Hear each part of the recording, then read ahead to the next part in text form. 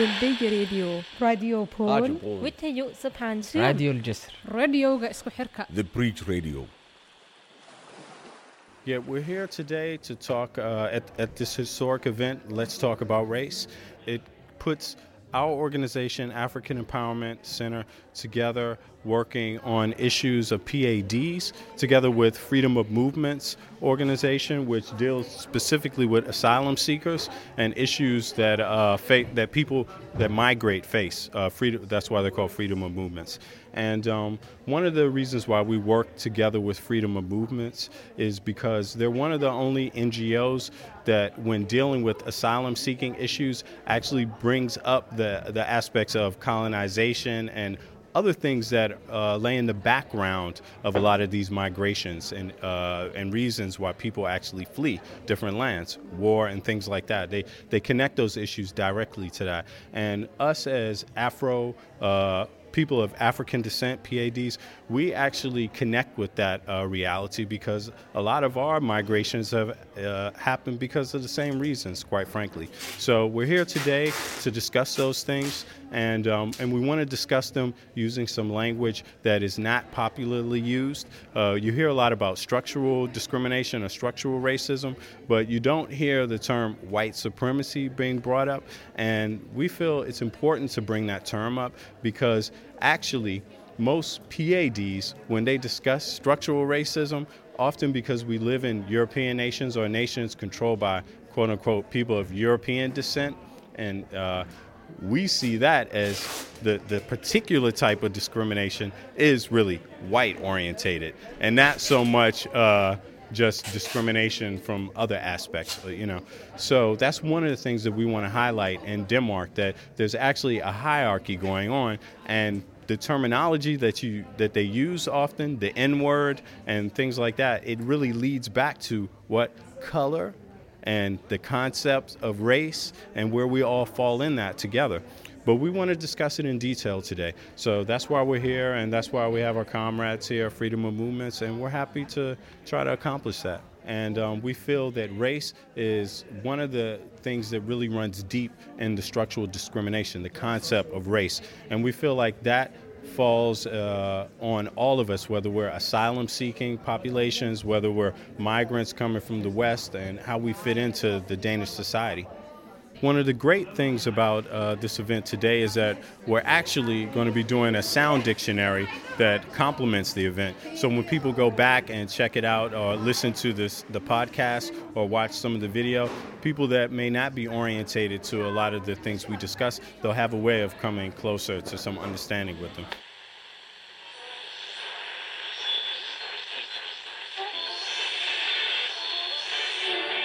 White supremacy.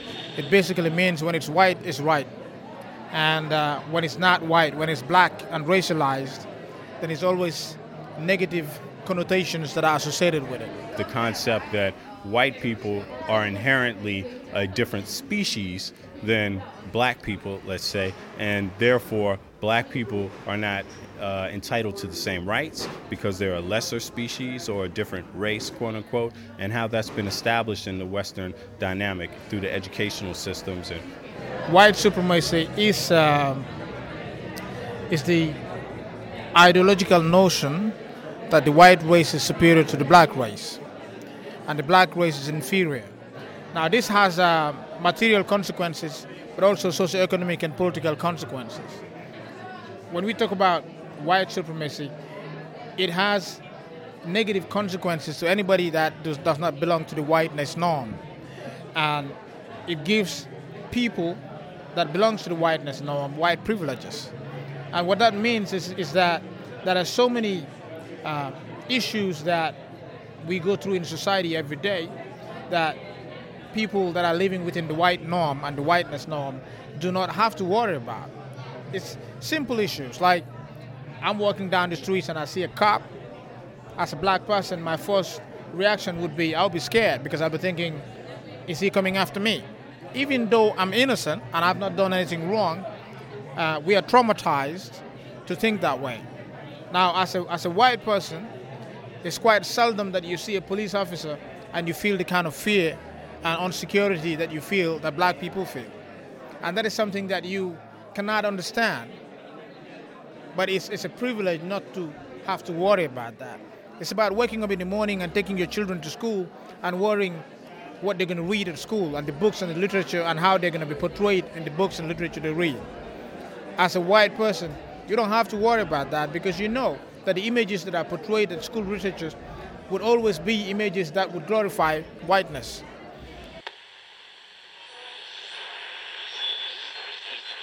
Colonialism. Well, I think that a lot of people think that colonialism in Africa stopped during the 60s or even with apartheid, latest in South Africa in '94. But that's actually it's a lie. That's a cover-up because Africa is still much owned by the West. It's still much owned by Europe. For instance, if you take West Africa alone, like most Western, especially French colonies, they're indebted to France. Their monetary, their money is called franc. Like you call franc in a monetary system, is linked to France. Is really much dependent of France. So the inflation or they're never free, and they even once the countries, the French countries in West Africa, they had a summit and they went to present it to France. They were saying that they want to have their own monetary fund or their own monetary system, but France refused because France was very much aware of the fact that once they do that, they will be, they won't have any profit. That means liberation for those of Western Africans, Cameroon, Senegal, Ivory Coast, all the countries, Gabon, all the countries that speak French or that are colonized in French in the West Africa. When you want to invade a person's country, you first have to be able to describe them in a way that allows the overall population to say, yeah, you know what? So what? It's maybe we just do need to invade and get this over with. And that's a dangerous thing because people with more powerful weapons, they often don't understand the needs and the desires of other people or the realities that other people are in when they do colonize. And I think, for instance, like with colonialism with the Greek, I'm Rwandan, originally Rwandan. I consider myself Afro then. I've been here for 17 years. It's the country where I've lived the most. I'm fighting for equal rights, to be accepted, pay taxes here, go to school here. I'm a society contributor, so I should be, accepted such without having to fight for it. That's my take on colonialism, that it's still here, it's still painful, it's still operative.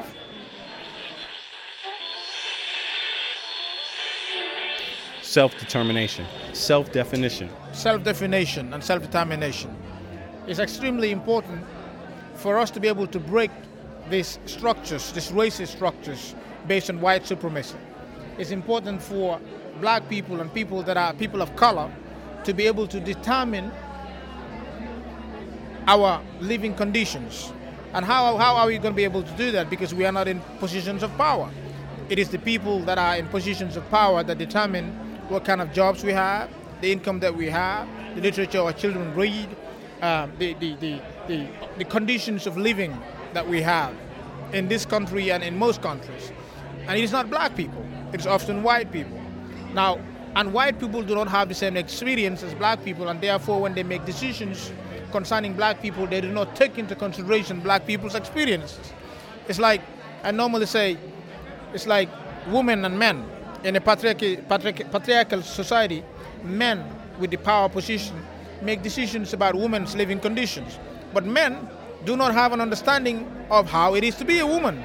So that's why it's equally important to have a woman in positions of power that have that experience to be able to use their experience in having laws and policies that will protect the living conditions of women. In exactly the same way, the same reasonable way, we're saying people of color should also be in positions of power because they have a specific experience that can be and would be of great relevance to the policies that you make concerning people's lives.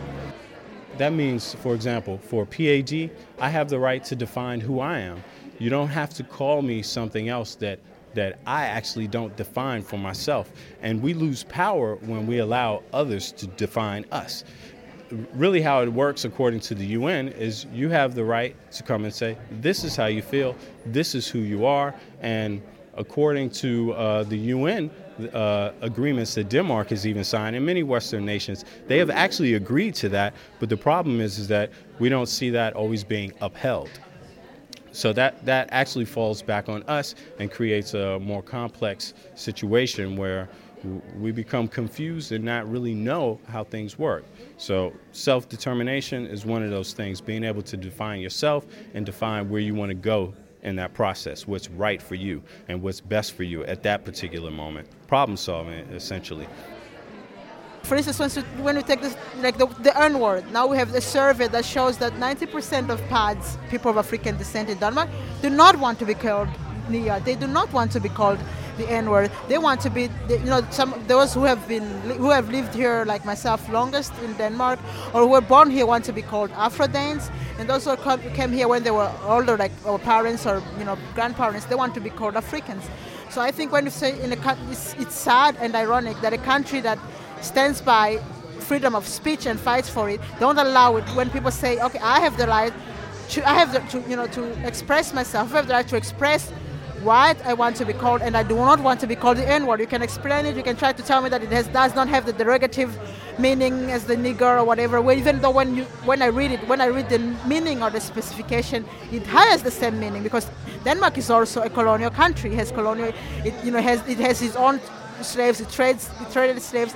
It had 2 children, like when they brought them from West Indies, and they even had an exhibition of them, coming or see Niaban. So when the N-word is associated with so many negativity, and we are here saying as parts, as society members, as human beings, we do not want to be called that. And then it shows us that freedom of speech is only for Danes or native Danes. Once minority, or even I hate the word minority because what does that really mean? But once non-Danes or non-white Danes say, I do not want to be called that. I want to define myself. I am a citizen here. I am a member of this society. If you believe in equal rights and you say you have all these equal rights, you treat people rightly, and you hear what they want to be called, you hear their own stories, then why should you allow me to be called what I want? Why should you call me what I want to be called?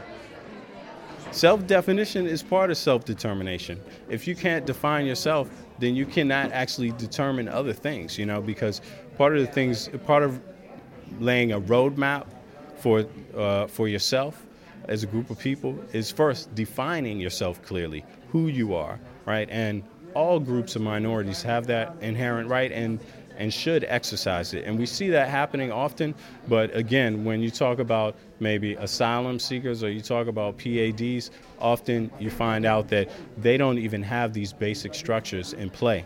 So it's become kind of difficult to move forward in that manner, It's important for us to be able to narrate our own story, to be able to have platforms like this that are not created by people with agendas, how can I say, the part of white supremacy agenda to tell, here I have the white savior mentality, I'm saving these poor black children, or I have this, I'm educating them. But we can tell our own stories that start before colonialism, that start before slavery, that we were queen and kings, that we traveled the world even before we were forced to travel, that we actually traveled by boat, that we had our own lands, that we created, that we even have we had wealthy men and wealthy system, or I could say monetary system before colonialism and slavery. That slavery and colonialism did not take this just one day. That my ancestors did not just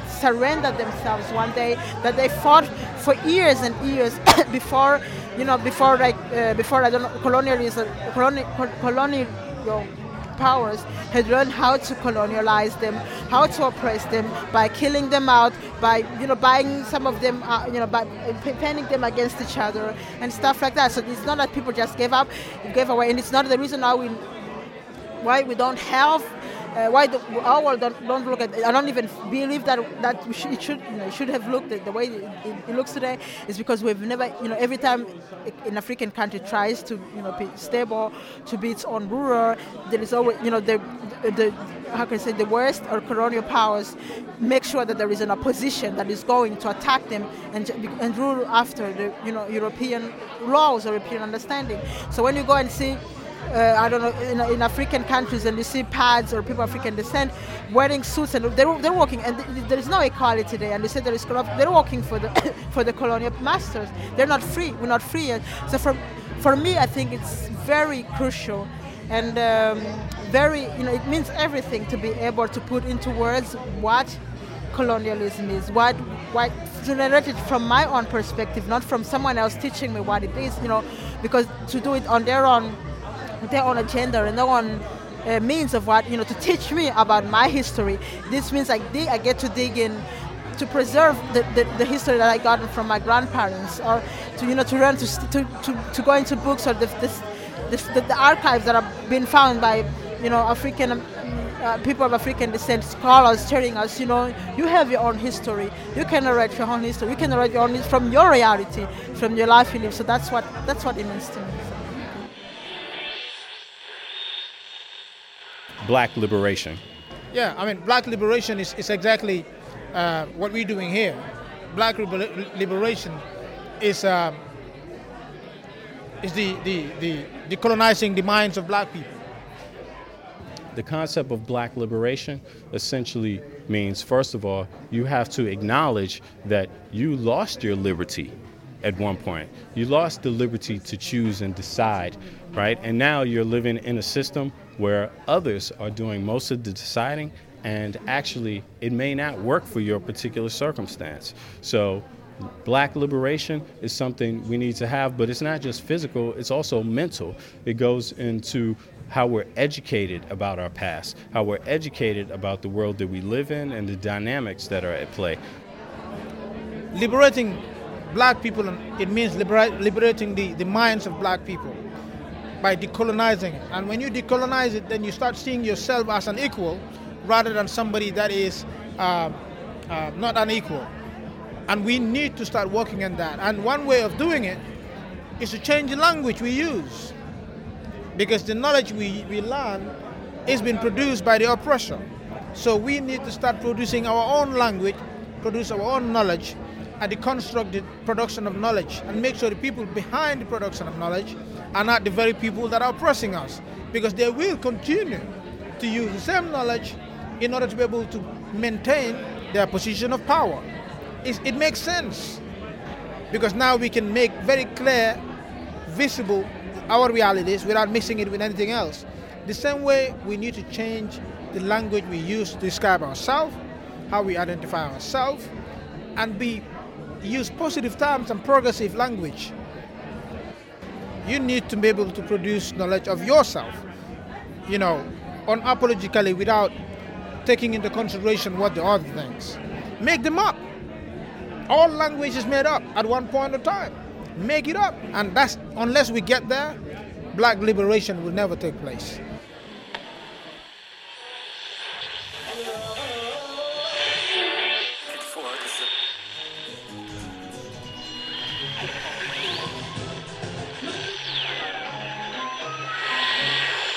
Dulbig Radio Radio Pol, วิทยุสะพานเชื่อม راديو الجسر radioga isku xirka. The Bridge Radio.